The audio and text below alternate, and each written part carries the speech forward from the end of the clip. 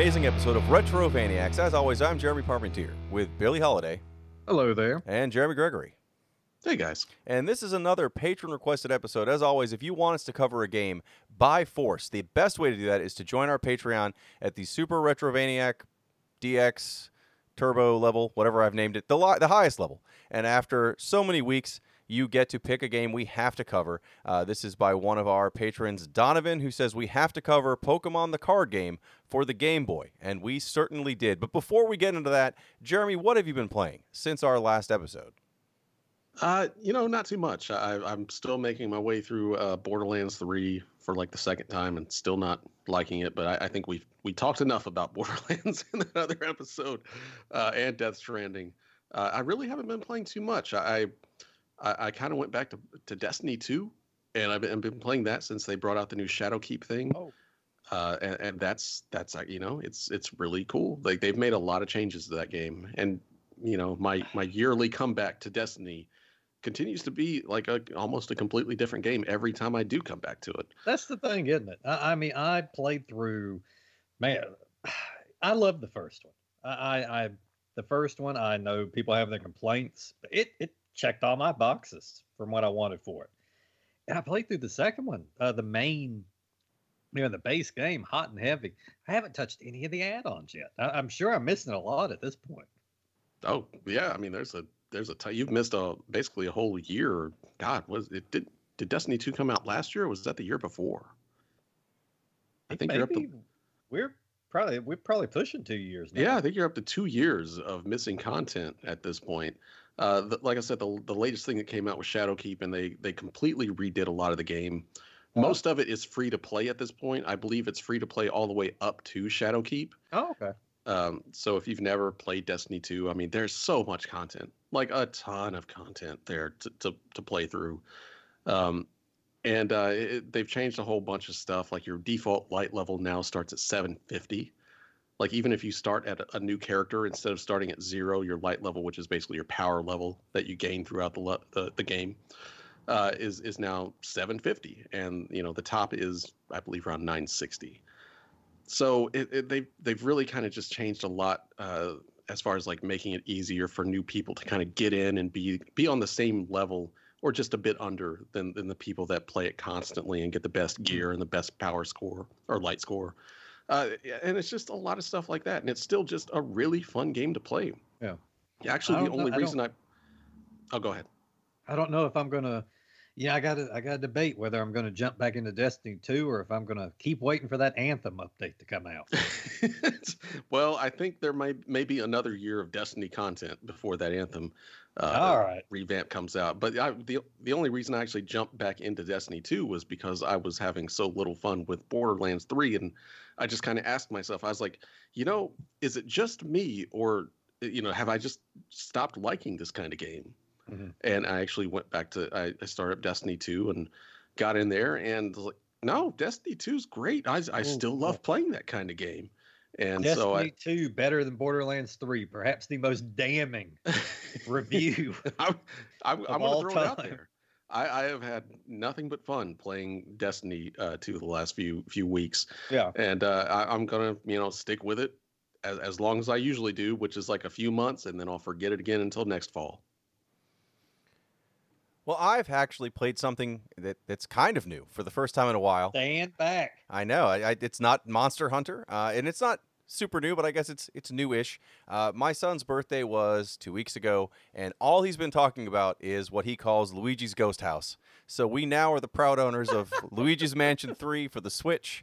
And, I was like, okay, this looks like it's a goofy game. It is better than the Ghostbusters games for being a Ghostbusters game. I love it. I mean, it's cartoony and goofy, so it's not. Mm-hmm. I mean, that Ghostbusters game they put out a couple years ago, maybe now it's 10 years ago, whatever it was on the Xbox 360, I think, was really good. Had some good story, but this is like if you just wanted a game where you went out, captured ghosts, and then while you unlocked parts of this mansion by finding bosses and finding keys and solving puzzles and stuff, it's actually really, really good. And the fact that it's designed to be played I mean, you play by yourself, and you can switch back and forth between your main character Luigi Mhm. and the goo-based Luigi, Gooigi, who has his own special abilities, but also still fights the same way that Luigi does. Or you can play two players, where my son's always Luigi and I'm always Gooigi, so I don't really know what's going on in the story or what the goals are because he plays on his own. And then when he wants to go back and kind of find all the hidden little extras, we go back in as two players and just clear through the areas and just ghost fight for hours. And it's actually super fun. I'm enjoying that. But the other thing I'm playing that is not new by any means is I'm playing through Mega Man 5 again. Because I am listening to a podcast that's going through all the Mega Mans game by game, the Hot Blooded Challenger Club podcast. At episode 99, we did Fortified Zone. The patron who came on with us was Kyle Von Kubik, and it's his podcast that's doing it. And, at first I listened to it because I like Mega Man. I think he's got, a good take on the games. But I hadn't played 5 in so long. When they said they were going to cover it, I was like, all right, I'll start playing 5. And their episode just came out talking about 5, and I'm at the end levels of the game. And, man, I think 5 is one of those Mega Mans I keep forgetting how good it is because it's one of the later games in the series. So you think, okay, 2 and 3 are good and everything else, they aren't as good, except for one person who thinks 8 is amazing. Generally, that's the feeling out there. But 5 is really, really good. It takes back all the things that were kind of boring about 4 and refines them. The levels are a little better. The bosses are a little more interesting. I'm really enjoying it. But it's nice to go back and play something that's just kind of a simple, hard, but a simple, straightforward action shooter while playing these other things that are, everything but. Yeah. I think the most important question is about Luigi's Ghost House is how much erotic fan fiction you have written about Gooigi at this point. Well, it's a lot. I've got a whole binder here. I'll be Have putting you it shot out. him all over the screen yet? I have not, but I have shot all over the screen while playing Gooigi, so that counts. But Billy, what have you been playing? Oh, nothing quite that arousing.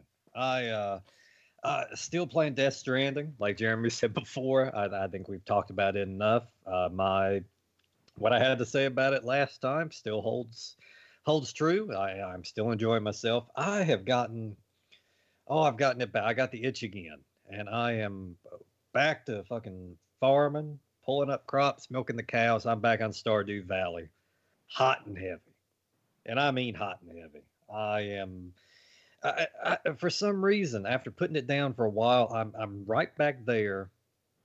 It's like a relationship. You first get together, and you love spending your nights together, and you lose a lot of sleep. You go to, next thing you know, you're laying there. It's 2 or 3 in the morning. You gotta get up, and go to work. And after a while, the luster wears off, and fucking you just leave them in the next room, and you go to bed at fucking 8. I'm back in there now. Things have heated up again. We had a separation, and we're back together. And again, just the last damn night, I kept telling myself I gotta get up at 6 a.m. But hey, I'm up there pulling damn onions out at 1:30. What you gonna do? Stardew Valley has got me bad. Apparently, I'm playing on Switch mostly. I do play it on the PC a little bit. I switch farm and town. I'm a few years ahead in, as far as progression goes, as I am on the PC. Apparently, a gigantic update has just came out that has added it's the most substantial update yet. It's added a ton of content. It hasn't hit the Switch yet though. So I'm sitting and waiting. I feel like the stars aligned, and I just happened to get back in just in time for this update. And I will surely keep you posted on that, whether you want to hear about it or not.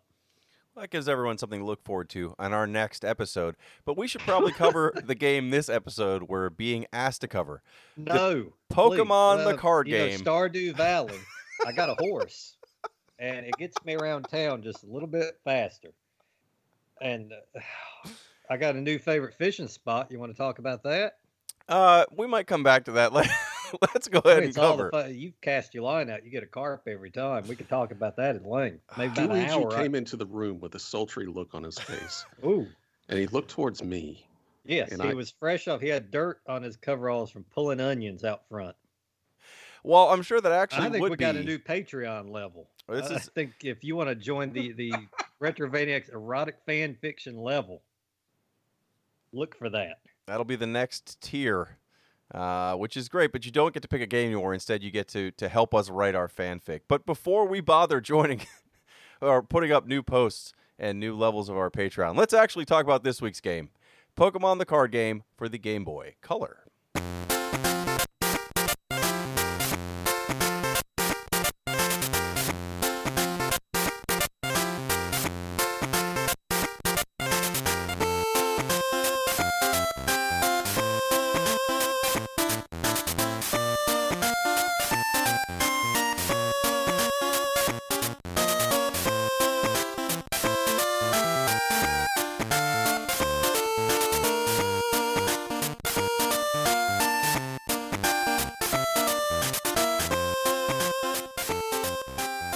Well, the title says it all. It's the most accurately named game that we've ever covered. It is accurate, and as such, I'll just tell you about my history with Pokemon in general. I was gonna say let's start this in a couple phases. What is your history with Pokemon, aside from the card game or including the card game, outside of this game? Well, I instantly I was fascinated. I think it hit me right. I think I was in my early teens, maybe when it really hit. The cards did, and I first noticed them because the gas station down the street from me that I used to frequent almost daily for many a non-healthy food and drink item. There was always people gathered around the back then you had your thing with all kinds of cards. You had your baseball cards, various different cards, the little rack, and Pokemon was always the one that was getting snatched up. So I grabbed some up one day too to see what it was all about, and had the internet then, but there just wasn't a ton about it here yet. I guess I think there was a little buffer between when the cards actually arrived and when people really knew what the hell it was. And soon I love collecting the cards. I love the artwork on them, and just the various little characters on them. So I put together a pretty solid collection of those. In fact, I still have a binder with the original 151 on there. Not all first print, or else I would have graciously cashed it in, but. And then the cartoon came around, and I am not ashamed to admit I watched that thing, all the time. And then some of the other games came out, the more traditional Pokemon games. I think people think about, the RPG type games, and then Pokemon Snap came around, and Pokemon Stadium. Those 64 games came around, and I just loved those. They could do no wrong with me for a stretch of time there, and still to this day, I think the RPG. I haven't played the latest one for the Switch, but up till that last 3DS one, their RPG games, their core Pokemon games, I think are wonderful experiences and just a great diversion, and they're familiar. They've updated it a little bit here and there as far as the graphics and all, but some of the core, and they'll add in a new mechanic here and there, but they kept the rest of it so similar that it just feels like just an extension of the game before that and the game before that, which is good in this case. That's not necessarily complimentary, but I do mean it that way in this case. And yeah, I mean, I just a love for most things Pokemon. However, I did collect the cards, did not care for the card game one bit. At the beginning, it was because I had no understanding of it. And I had several friends that were much more enthusiastic about it. They did the whole grab up all your binders and head to the comic shop on the weekend. And they taught me. I sat down. I played through several games, and I had the mechanics down. I had the rules down. I had some pretty decent cards too. Without the intention of collecting them for the game, but I still, with the knowledge of how to play, that card game just did not latch on with me. And subsequently, over the years, most card games of that ilk, because it has inspired several games, just never caught on with me. I mean, I appreciate collecting the cards and all that, but the card game is not for me. And with my saying the card game is not for me, I could probably duck out the rest of the episode. It's been nice You guys talking to have you, Billy. fun. I got some fan fiction to write here. I'll see you guys. We're going to get into some of the specific mechanics and why this may or may not work as a Game Boy game or as a game in general. Jeremy, I know you are not a Pokemon guy. I know that's every time it's come up before, you've said you're not interested in it. And if this was not a patron request, you would probably not be doing this at all. So I'm assuming you don't have a lot. Explain the Snorlax tattoo. You got to get to episode 200 for that explanation. Again, what that mouth do? For me, like my first encounter with Pokemon was working at my second job when all that first really hit big. Back in the Game Boy days, I was working at Target with my friend Ronnie, and we basically, it was Christmas. Is that kind of the time it is now, and it was huge. Pokemon was huge. I don't think if you were around then, you knew, but if you were born past then, you could not possibly understand just how big Pokemon was. Like it was a thing. And we basically had one full aisle in the toy section dedicated to Pokemon toys, stuffed animals, everything you can imagine. And by the end of the night, it was usually just a wreck because all the kids came into that store and the parents were like, get the fuck away from us while we do our Christmas shopping, go to the toys and wreck it. And that's what they did. They wrecked the hell out of that aisle. And so like, at the end of the night, I remember me and my friend Ronnie were actually picking up all the Pokemon stuff, and he just lets out the worst fart I've probably ever heard in my entire life. And I was, that's not too out of the ordinary for him. But then he looked at me and he said, I've shit myself. And I said, what? He said, I have shit my pants. And to prove it, he shook his leg and a small turd fell off his pants. What's happening here? Just is it possible to burn this recording? And let's just burn it down to start over. Just a small turd that fell onto the floor. I think we were both as shocked. We were both horrified. And that is my most fond Pokemon memory. So yes. Wow. Let's just go with that. Okay, so not a fan of the Pokemon at all. Not really. Did you play any of the previous games to any length? The non-card game, the regular, the Game Boy or anything? What was the one that came with the picometer, the Pika monitor? It was like the thing that like you could carry around with you as Pikachu, boy. And like the more you walk, it was like the little Pokeball that you had with it. Oh boy, was it? It was on Diamond DS. And I can't remember if it was Diamond and Pearl, if it was before that. It was on the DS. I remember that much. But I did play that one a little bit. And I remember my girlfriend at the time just looking down on me in shame. Like I brought it over to her house at one point. And she was like, what is that? I was like, it's, you walk around with it, you get energy for your Pokemans. And like, she just, and that was probably the reason she broke up with me. But that was the one I played for maybe like, I don't know, 10, 15 hours. But besides that, never played an actual game, never played the card game. So.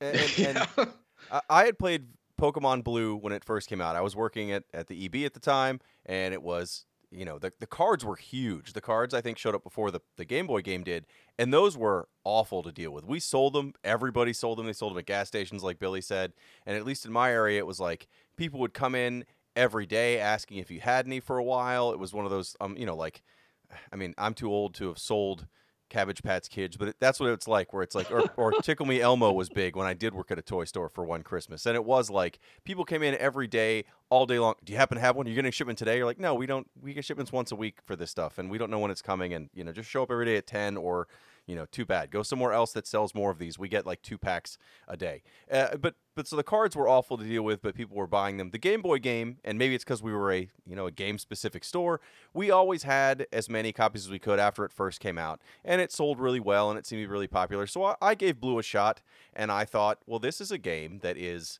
it's like RPGs to teach kids how to play RPGs. You don't just throw a kid at Final Fantasy 3 or 6 on Super Nintendo without ever playing any of these before, who's a 7-year-old. They're never going to figure this out. They're going to get frustrated.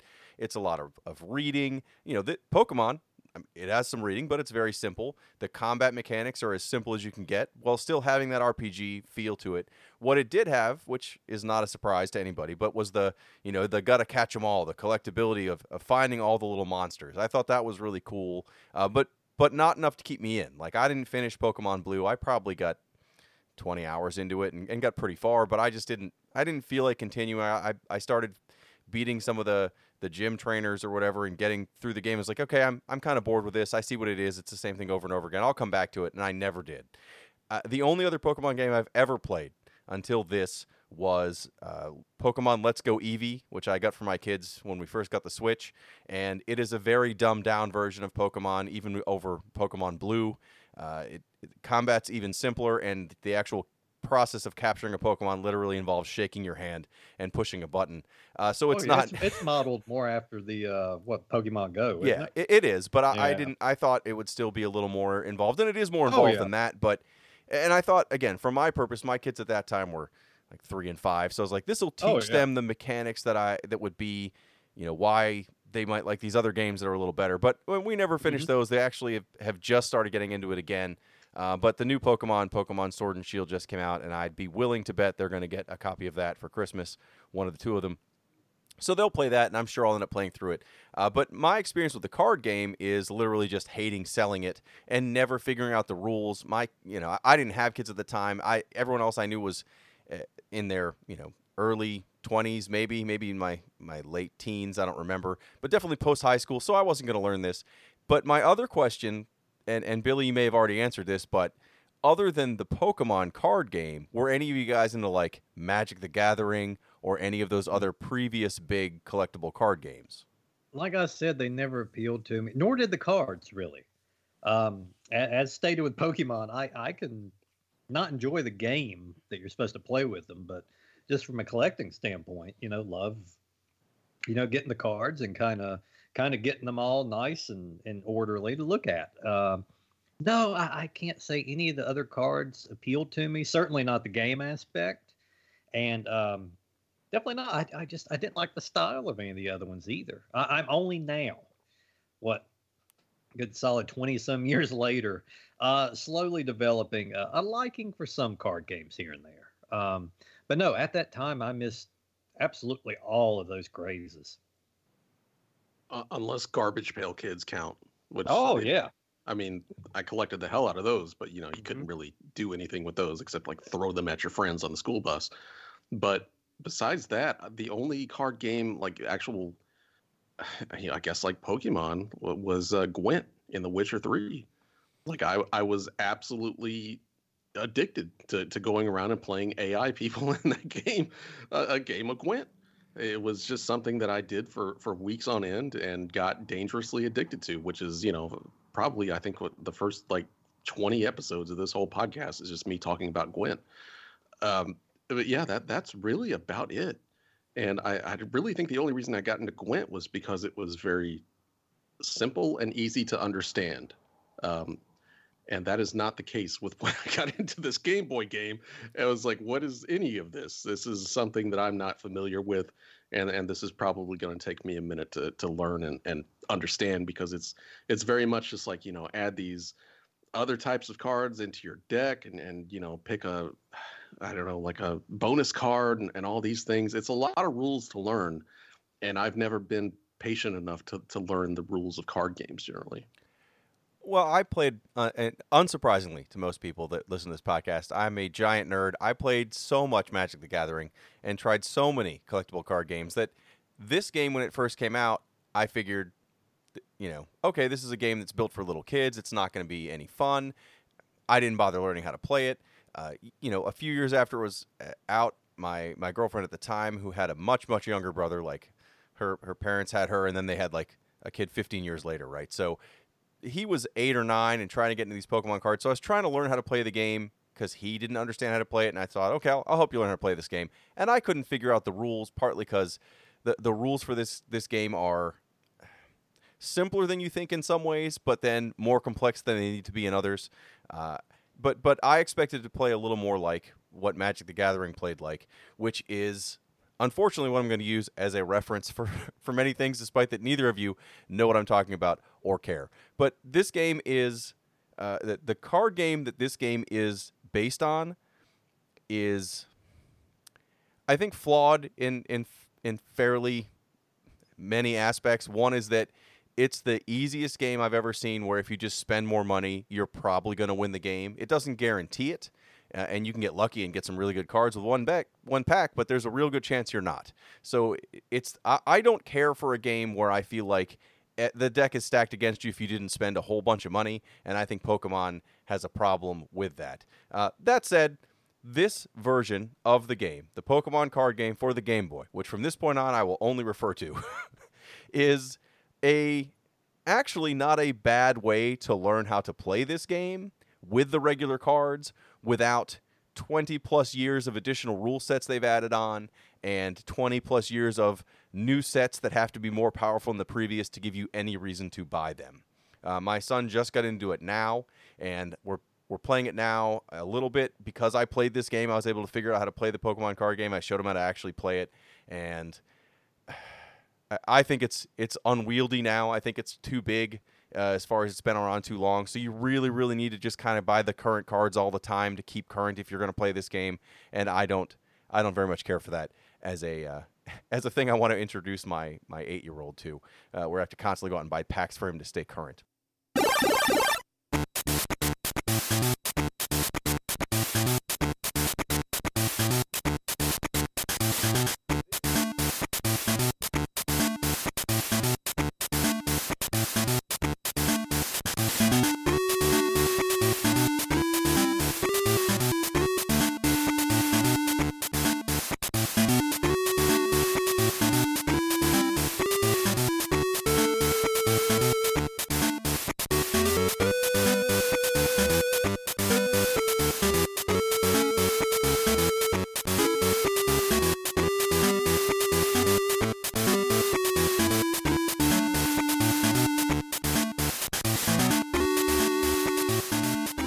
This game on Game Boy is as close to a card game as you will find, period.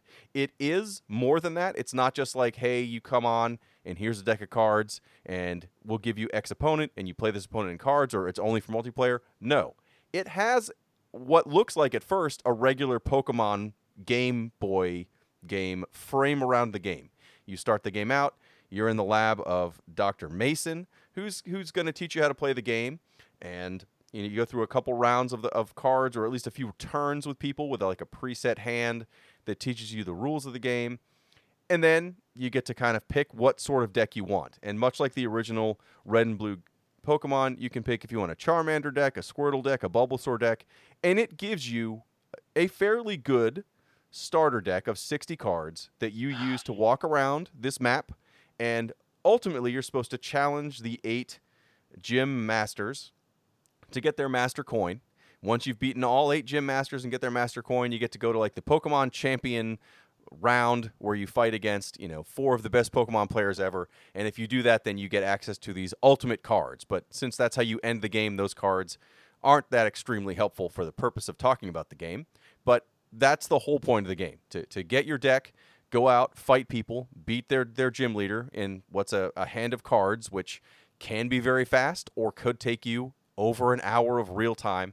And, as you're beating these characters in the game, either just standard people who challenge you to cards or these gym masters, as you beat them, they give you, quote, booster packs to kind of feel like you're out in the world buying these cards in real life. And they give you 10 more cards for your collection. You can then take those cards back and add them to your current deck. You have to replace cards. You can't have more than 60 or less than 60. So you take some cards you don't like out and put new ones in, or you can go back to the lab and start from scratch. They have once you've beaten a gym master and gotten their medal, it kind of gives you a handful more pre-made decks it says you can make, assuming you have those cards in your collection.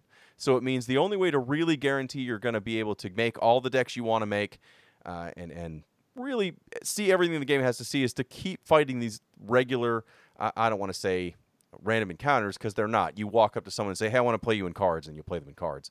And just play these games really quick. that is the core of the game. And if you don't like the card game itself, and we'll get into the mechanics without just going through how to play Pokemon cards because no one wants to hear that discussion. But if you don't like the Pokemon card game as a mechanic, this is 100% a game you should not play. It got my hopes up. I perked up. My last holdout was, all right, I know I'm going to be playing the card game in some form or fashion. And I didn't look up any footage of this or anything beforehand. So I perked up when I saw that old familiar, style that the RPGs have. And for a minute there, I thought, hey, things might be all right. No, it is. It's similar to the trainer battles in the RPGs, where you walk up to another trainer, whether you're in a building or out in the wild, and you have a Pokemon battle, which is much easier to do, and there are less menus, and it's a lot prettier. Why, you get thrust into just the ugliest damn set of menus, and I mean, but it's it's you're restricted to the hardware at the time. The last holdout for me, I told you I love the art of those cards. If they could have reproduced it a little better, instead, it's ugly. Well, it's on the Game Boy. You got to give it credit that it actually looks pretty nice for the Game Boy. It's good for the Game Boy. It's well done for that, but still, it's just that would have been like the last little thing to at least keep me wanting to see the different cards. As it stands, I mean, even on a better system, I think after having a look at the cards, I would not stick around.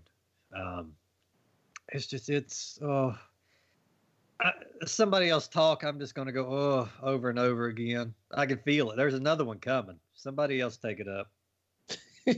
I mean, I guess we should mention. You waited too long. Oh, damn it. I mean, I guess we should mention that this is the original Pokemon.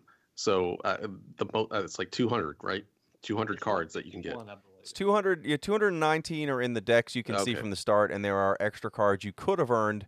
The ones you get at the very end of the game, but also if you have friends with this game in person, you could do what's a versus battle and then what's called card pop. I'm going to say if you have friends, you're not going to be playing this. You're going to be playing with the real cards with your friends. I would agree, but at the same time, if you did have this version and you were going to play with other people, you can earn additional cards you can only get that way. So I didn't verify this other than Wikipedia because I don't care more than knowing that there are more cards than the 219 that you can see from the in-game deck deck listing. But there's 226 cards in the game per Wikipedia. Did this thing take advantage of that Game Link cable? Yes, and that's how you would use Card Pop. Mm-hmm. Oh. Yeah, you would link it up with two people, and you would play. You'd play the full card game. You'd have whatever deck you made, and I would come up to you with whatever deck I made, and we'd do a battle in game. There was a place you go for that, and then you can trade cards, but at the same time you can do this thing called Card Pop one time with each person you meet. And if you do that enough times, you'll earn specific cards, or it's like a random chance you'll get a card that's unique to Card Pop each time. So you could get really lucky and play 7 different people and get all 7 of those cards, or you could play 2,000 matches and never get one. We'd be we'd be the coolest fucking kids in school.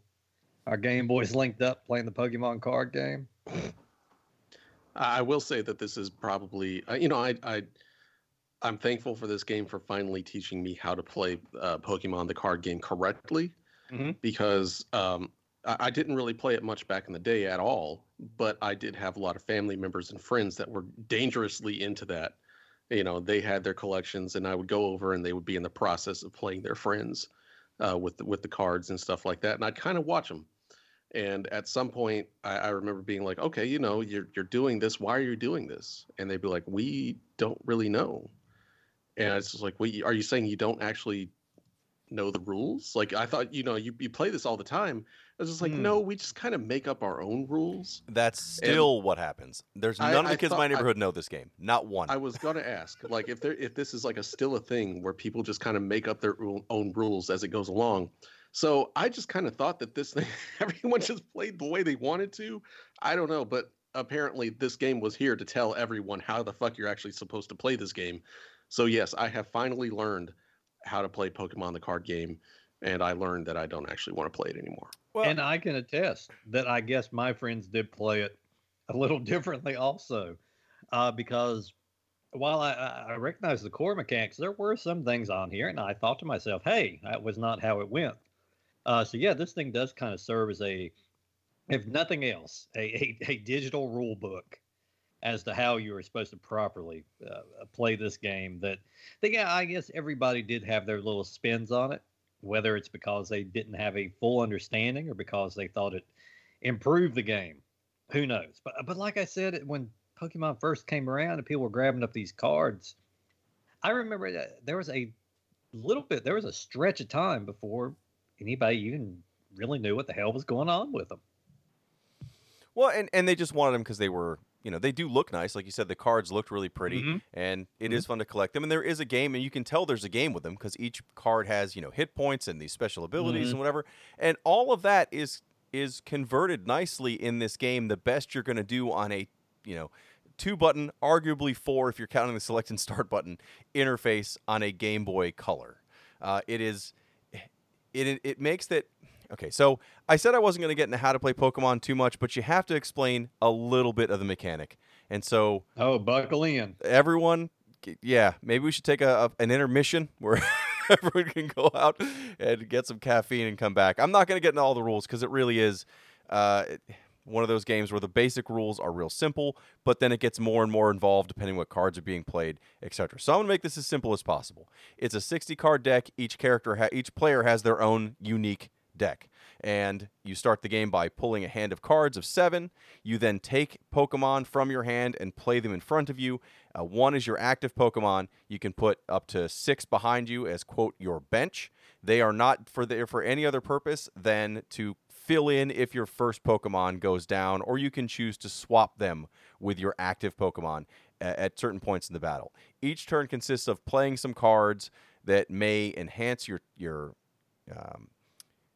abilities, called trainer cards. You can play as many of those as you want. You can play new Pokemon down as in your bench, and you can put 1 energy card on any Pokemon, and energy cards are needed to do most of their attacks. So in the simplest version of the game, each person would have 1 Pokemon in front of them as they're active. They have nobody on their bench. You put an energy on your active Pokemon, and now all of a sudden it says, okay, you have an energy, the fire energy on this Pokemon that needs a fire energy, and he'll do an attack that does 30 damage to your opponent's Pokemon. Each Pokemon has their own health pool. When that Pokemon takes all their damage, it goes into the discard pile, and you technically win that fight. You don't win the whole card game with the other person because the card games in the Game Boy version, at least, have a different variable on how the game ends. You can win a game by killing all the opponent's Pokemon. If they don't have any more in their bench, you win.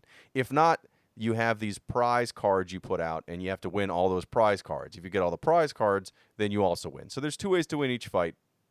That's the basics of the game, and because it's a card game and there's a lot of randomization in what cards you'll get in your 7 out of the 60 you have in your deck, some games you start up and you'll have a Pokemon that you can start with 1 attack, a good attack with only 1 energy. You get lucky, you get that same energy in your starting hand. Your opponent will get a Pokemon but no energy. So all they can do is soak up damage until they run out. So you'll get some fast rounds in this where you'll just get the luck of the draw. You get to literally just slam down 2 cards. 2 turns later, you've won the game. Awesome. That's a 2-minute match. Great. The problem is other matches don't go that well. You each start with 3 Pokemon on your bench and 1 active. You have no energy. Neither of you do. You have to take time to keep drawing cards to get energy. The matches can take forever. They can take an hour. They can take longer.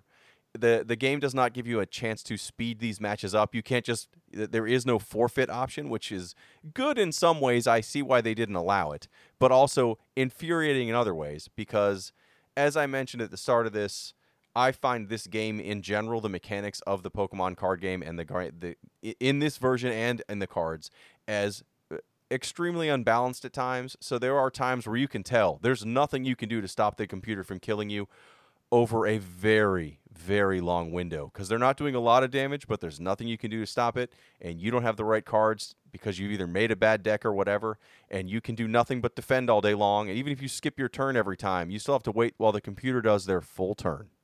And so I had some games where I knew 3 minutes in, there's no chance I was going to win, and I still had to waste 20 minutes of time to finish the match to try again. That is... Listen, all I did was make bad decks in this game, and it seemed like I would come up against people, because you can kind of pick at the beginning, what you want to go up against, but maybe it's because of the limited number of cards that they give you at the beginning of the game that you can't really build out a decent deck. And so you're kind of trapped with what you have. I know that happened to me a lot in Gwent in The Witcher 3. Like, things didn't actually get really interesting until you could actually get enough cards to build a decent deck. So, but at the beginning of this game, I just constantly felt like I was in a corner and just getting my ass beat. And there's no forfeit button. So you just kind of have to sit there and know what's going to happen. So maybe that's why, maybe if I had played enough to really get enough cards to make a decent deck where I could counter things, but with what they give you at the beginning, I don't know. I didn't feel like I was making much of a dent at the beginning, or maybe just the game is that hard all the way through. But I know at the beginning it was a bitch. It doesn't get easier necessarily. Again, this is more of a problem with the card game. As opposed to the Game Boy. I mean, it's the problem here too, but the problem is not they coded this badly or it's a bad version of this card game. This is how the card game is. Each Pokemon, and you'll see it on their summary on the card, sometimes they're immune, or not immune, but resistant to certain attacks. Sometimes they take double or triple damage from certain attacks. And the key is, for example, I did, at the start of the game, you pick which kind of deck you want, essentially fire, water, or a plant. And I went with the Squirtle deck, the water deck. So what you're supposed to do is find a place where you know they're going to be hurt more by water attacks. So you go to the fire gym, and because you can go to any gym you want in any order. There's not like a map, an overworld map that's more than just pointing at different places. So you can go right to the fire gym and just take on random people there. Not the gym master yet, but random people. And most of your attacks are going to do double damage. So you get your characters out that you know are going to be... get lucky, get a couple characters that you know have a pretty good attack, does 30 damage or 40 damage with one water energy as water damage, and boom, they're taking 60 to 80 damage every time you hit them, which will kill most starter Pokemon that you're going to fight against. So if you can find a way to use your deck and the strengths of your deck and kind of cheese out those fights for a while, again, as you win them, you get 10 new cards for your deck, and you just do it over and over and over again until you have a bunch of cards. You won't find every card in the game that way because certain gyms only give out certain cards to make sure you can't just get all 219 cards fighting the same person over and over again. But you can definitely get your decks built up enough to where you can start saying, okay, I have a water deck now, and I'll get a fire deck to go against the grass-type Pokemon, and I'll get a lightning attack to, a lightning deck to go against water Pokemon. Whatever it is you need that's their weakness, that's what you kind of have to build for, in theory. What I found was, because the game does allow you to take these rounds over and over again, even if you have to go through the 30-minute long battle if you don't get lucky, if you do get lucky, you can win every single fight with one deck. With the starter deck you get, don't make any modifications, booms. You can win if you get a good hand with any deck.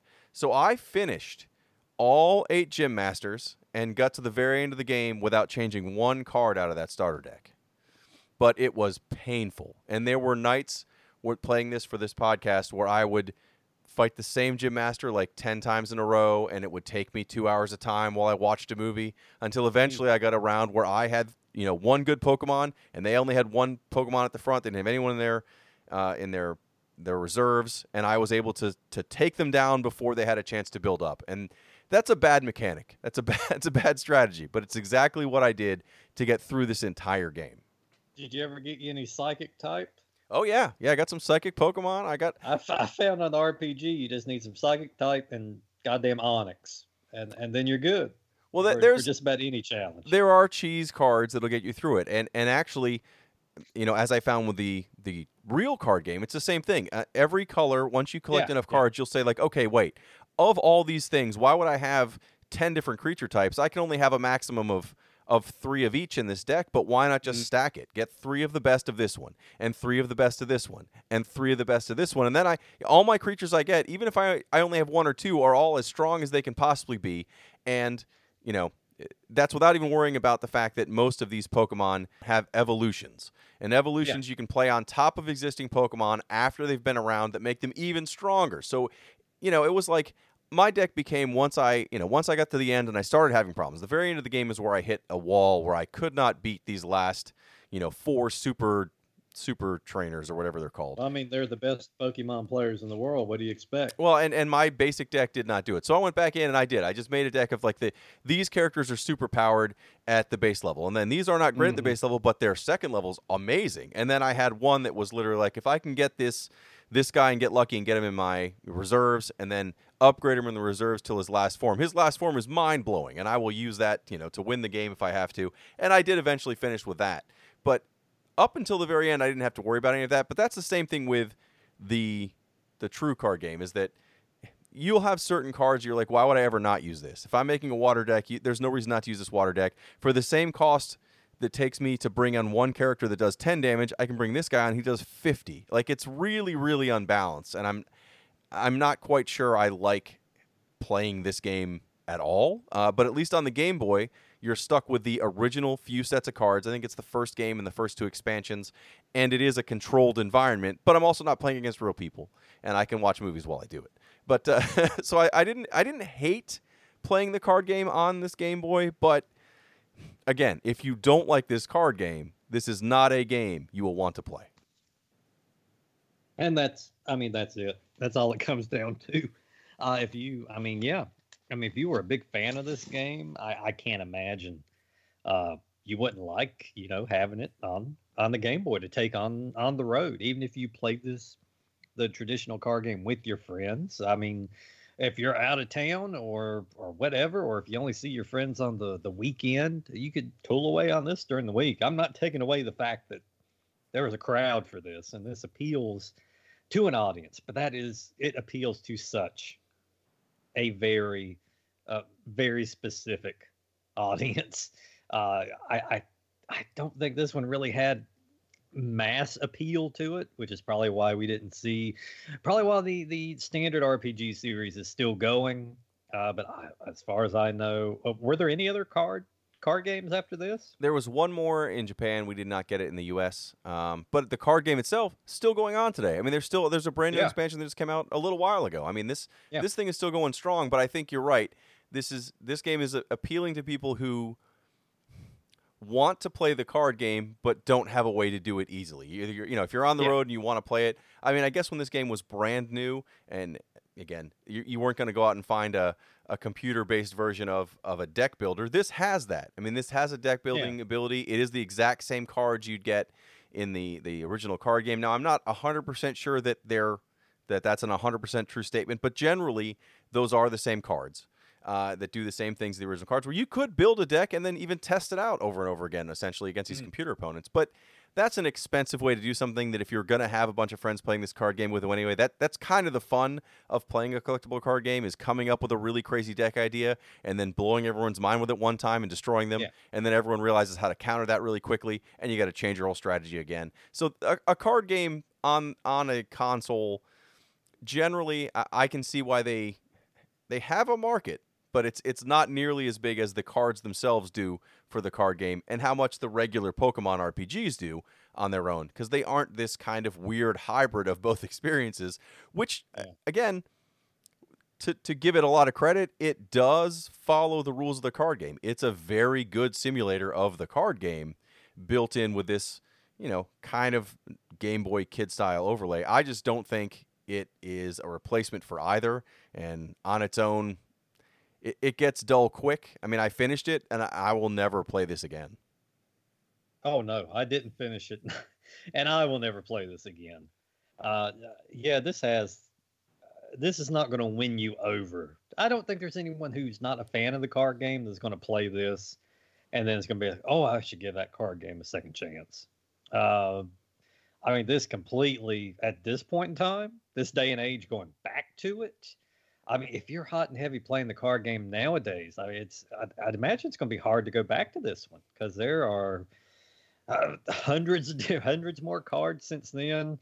Hundreds more Pokemon, and I'm sure the rules have been tweaked left and right. So it's still the same basic game, but it is definitely different. They've a lot of the things I don't like about this game, the new rules kind of fix, but it's still the same core game. Yeah.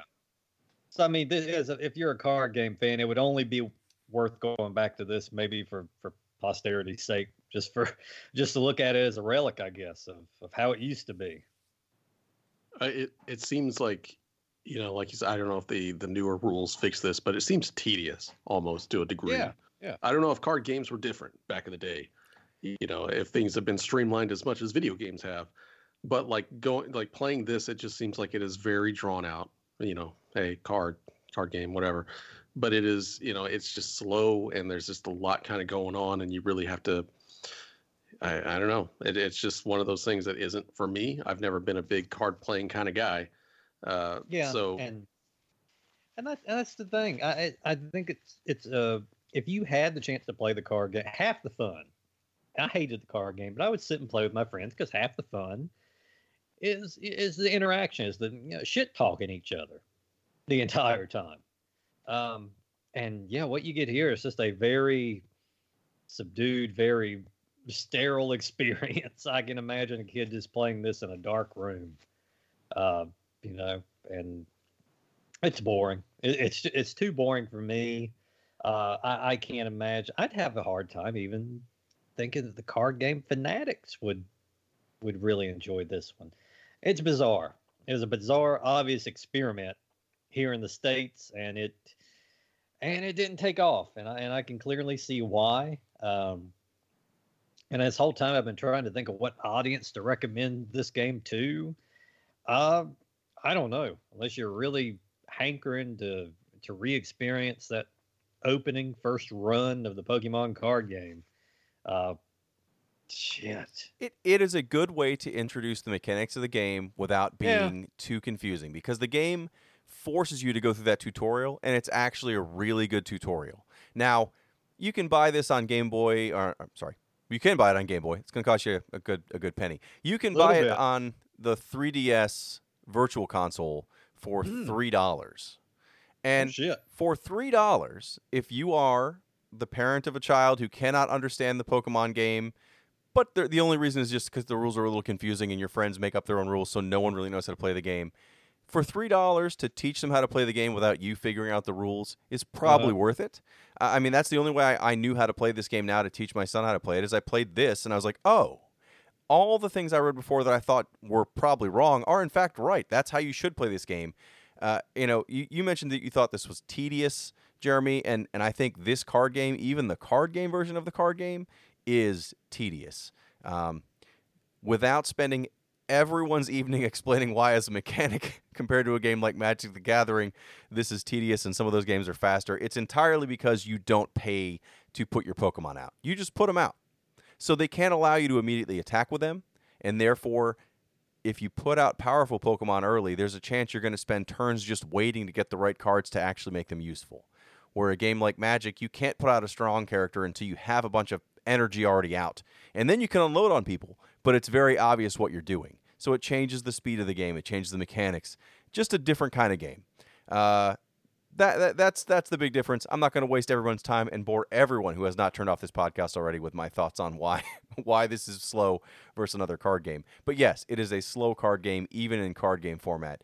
And on a Game Boy, where you cannot, just forfeit games, you can't speed the game up too much. You can speed up the text scroll a little bit, but not enough, and you can't skip a lot of things. Especially in the middle of the card game, you have to watch the computer play their entire goddamn turn. That is very tedious. I think I'm just going to stick to my hood rules of, if your card is sparkly and my card is not, then your card beats my card. You're done. That's pretty much how it should work. It would be much faster and probably more enjoyable. That said, I didn't hate this. I played it. I will not play it again, but it made me understand how to play the basic game, and despite if I choose to or not play it, I don't hate that I will have to play it with my son, where before I would never have said that. So I guess mission accomplished. I've learned how to play Pokemon the card game, for better or worse. And well, Donovan, good luck getting your car to start tomorrow morning. Good luck with them 4 fucking flat tires you're going to have after I get down there. Oh, and Donovan, he's a long-time listener. I can't believe he's done this to us.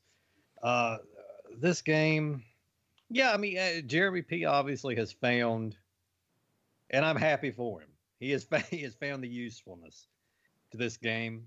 perhaps if nothing else, just to go through the tutorial if you are interested. I finally did it. This whole episode, I've been searching for the crowd for this thing. If you're interested in Pokemon game, use this for a $3 tutorial. And then once the tutorial's over on there, you can put it away and enjoy the card game the way the Lord intended.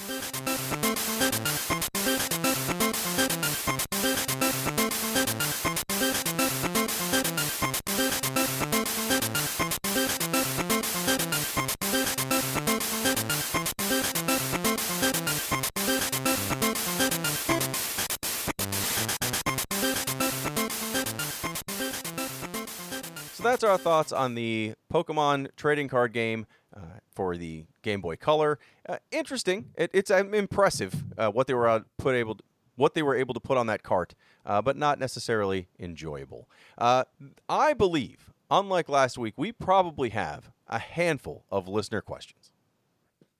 Yes, we do. And it is that time of the year, guys. It is the holiday season. And if you are tired of going to stores and just seeing constant streams of people and crying ass children everywhere, I got a solution for you.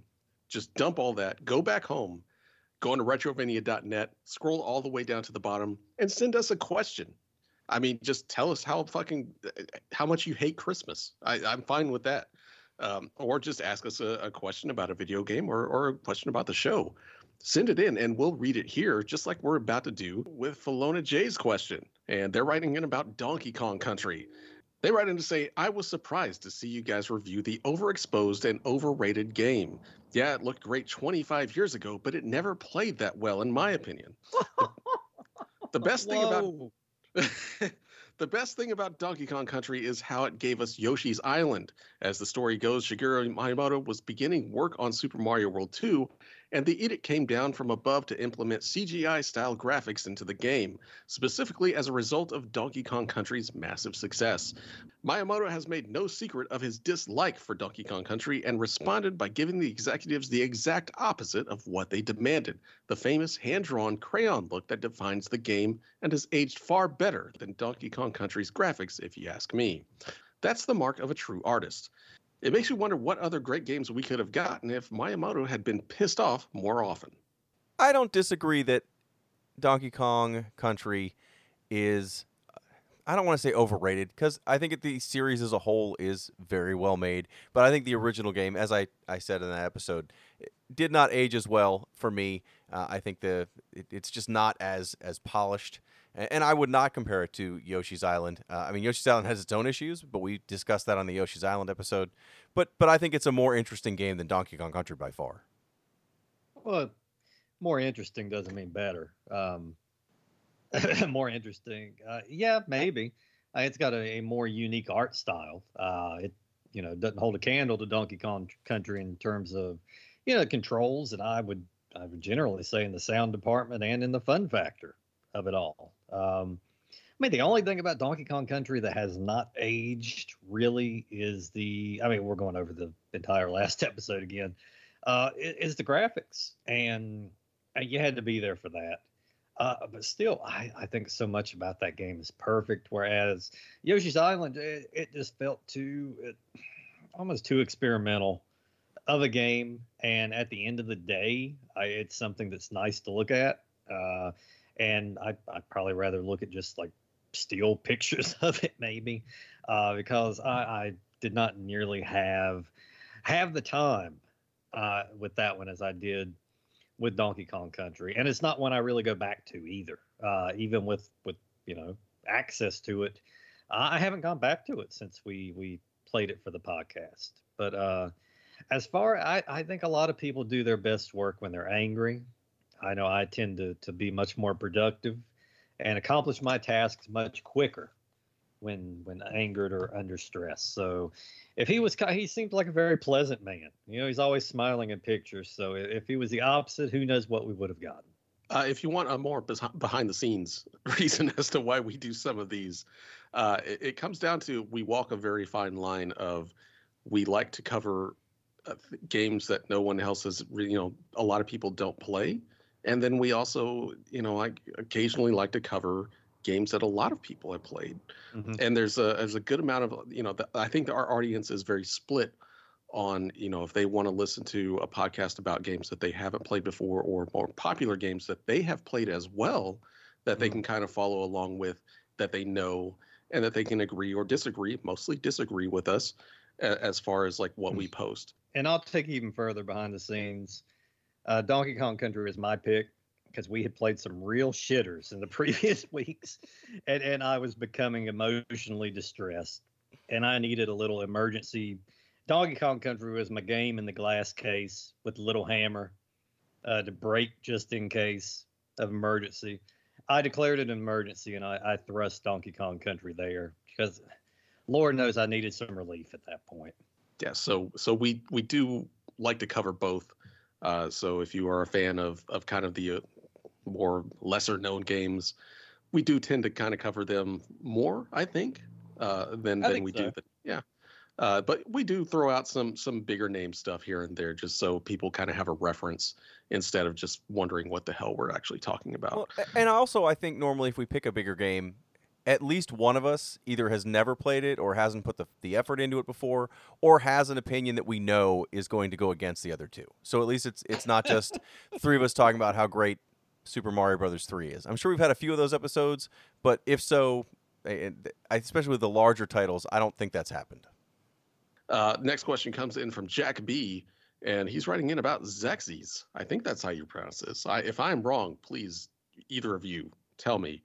And he writes in to say, just wanted to recommend the game Xerxes. Loved it as a kid, had different styles, including exploration, action, and side-scrolling shooting. Love the show, just started listening a few weeks ago, and I'm glad I have a large collection to go back to and listen. Either of you heard of this game? It's I'm not familiar with XEZYZ or XE. Yes, it it's is Xexis. XEXYZ. Yes, I have heard of it. I'm sure I've played it before, but not enough to say, oh, I remember all these great things about the game. I remember it being a pretty standard shooter, but maybe I didn't give enough of a chance. And that's the kind of games I like getting recommendations on. Ones where it's maybe the first level is kind of dull, but then it changes up and it's this other, like Guardian Legend. Now, whether or not you like that doesn't matter. It's a totally different kind of game after the first level, and I like finding things like that. So I'll look into Xexis. If it looks like it's something that has a lot to offer, we'll try to cover it. Yeah, definitely. And our final question comes in from Rash, short for Rashid, not the skin disease or the mutant frog. He writes in to say, hey guys, thanks for being one of the few people that actually covered Tiger handhelds without making the entire show a joke. Yes, You're lot of them. welcome. Yes, a lot of them range from terrible to crime against humanity. But this era of Tiger Electronics was very near and dear to me as a kid that simply couldn't afford the more expensive systems. I spent many evenings and car trips playing the Rocketeer, Sonic, and even Street Fighter II on these tiny handhelds, and they'll always get the nostalgia train going when people mention them. But enough about me. My question for you is, did any of you get to play Tiger's answer to the Game Boy, the Gamecom? A truly awful attempt at a portable game console and a half-assed PDA that lasted all of a year before Tiger abandoned it. I remember I never got to have one. I have seen them. I know about them. I think it had a touch. I mean, it had a touch screen, I think, and some internet capabilities. I'm not sure to what extent. Like, I don't think you downloaded games or anything like that, but my knowledge of it is very limited, and it's just kind of been through independently reading about it here and there. And I've seen a few videos of people that do have it and played through a few games on it. As far as I know, it never really picked up a vast library. Obviously, it kind of like every other handheld kind of fell to Nintendo's offerings. This came out, I just looked it up to make sure I wasn't going to misspeak here for time frame. This came out in 1997, and I worked at an electronics boutique in 1997 where we sold all this sort of stuff. We never sold the Gamecom because or else I would have tried it. And we had every other handheld. We had the Lynx. Later on, we sold the Neo Geo Pocket, which was actually pretty great, and no one ever played it, but it was amazing. And we never even got a Gamecom to try. So, no, I have not played the Gamecom, but it's one of those things that, I mean, literally, once it was out, it was like the next week it was in bargain bins at Toys R Us or, Kmart's or whatever. Like, it did not last well. And I don't know if it was just, truly awful or just marketed real bad or, no effort to get the third parties you need, I never got a chance to use it. So I'm not going to shit talk on the abilities of the Gamecom from direct experience. I just do know that it came out and literally like a week later it was gone. I never played it myself, but I know it's terrible. If you go to, if you watch any of the YouTube gameplay videos of anything that was on the Gamecom, it actually had a lot of licensed games on it. Like it had Duke 3D, it had like Resident Evil 2, Jurassic Park. There were a lot of licensed games, just like a lot of those old Tiger handhelds. And maybe they just still had some of those licenses and they were just like, oh God, we got to use these in some way. But these games look awful. Like in like 1997, whenever this thing was released, late 90s, go look at those games and you would just be shocked at just how bad they look. Like just barely updated versions of what you could play on an actual Tiger handheld back in the late 80s. You know the problem? What's that? They needed to release an MC Hammer game for it. Well, I mean, yes. I mean, obviously that was the killer app that they couldn't get there. Couldn't get on the system. But yes, a lot of this stuff looks awful. Look at Resident Evil 2. It is, it's just so awful. It's just one of the worst things you'll ever see in everything. There's even a Sonic game on there, but it seems like everything runs at like 10 frames per second. It's just, it's just not a good system at all. And I'm not sure what Tiger was going for. If they thought maybe the whole PDA thing that they were tossing in there was going to make everyone run out there for it because there was like a calendar and a calculator in it or something. But as far as a game machine, it was leagues below anything like the N-Gage or something like that. So if you have a question for us, again, you can always find it on retrovania.net. At the very bottom, great question form, but you can also send us questions on Facebook, on Twitter, on Instagram somehow, although I doubt I will see them. You can also always go to our Patreon, the second best place to send us a question, and the best place to send us a question if you want to join our Patreon, guaranteeing that we will cover your game like we covered Donovan's game this week for Pokemon, the trading card game for the Game Boy. So find our Patreon, all the tiers are there. You get special posts. You get the bonus shows. We just did a bonus show on Spike McFang, and there's 12 or 13 other bonus shows you get access to immediately, plus 2 new ones a month for the rest of the time we offer it for money. And the erotic fan fiction. The erotic fan fiction will be a new tier. It is not up yet, but hopefully that is the 4th tier. So please check out our Patreon. The link is always in the comments to the podcast, but it's also on all of our social media sites where you can find us everywhere at retrovania.net. And we will see you next time.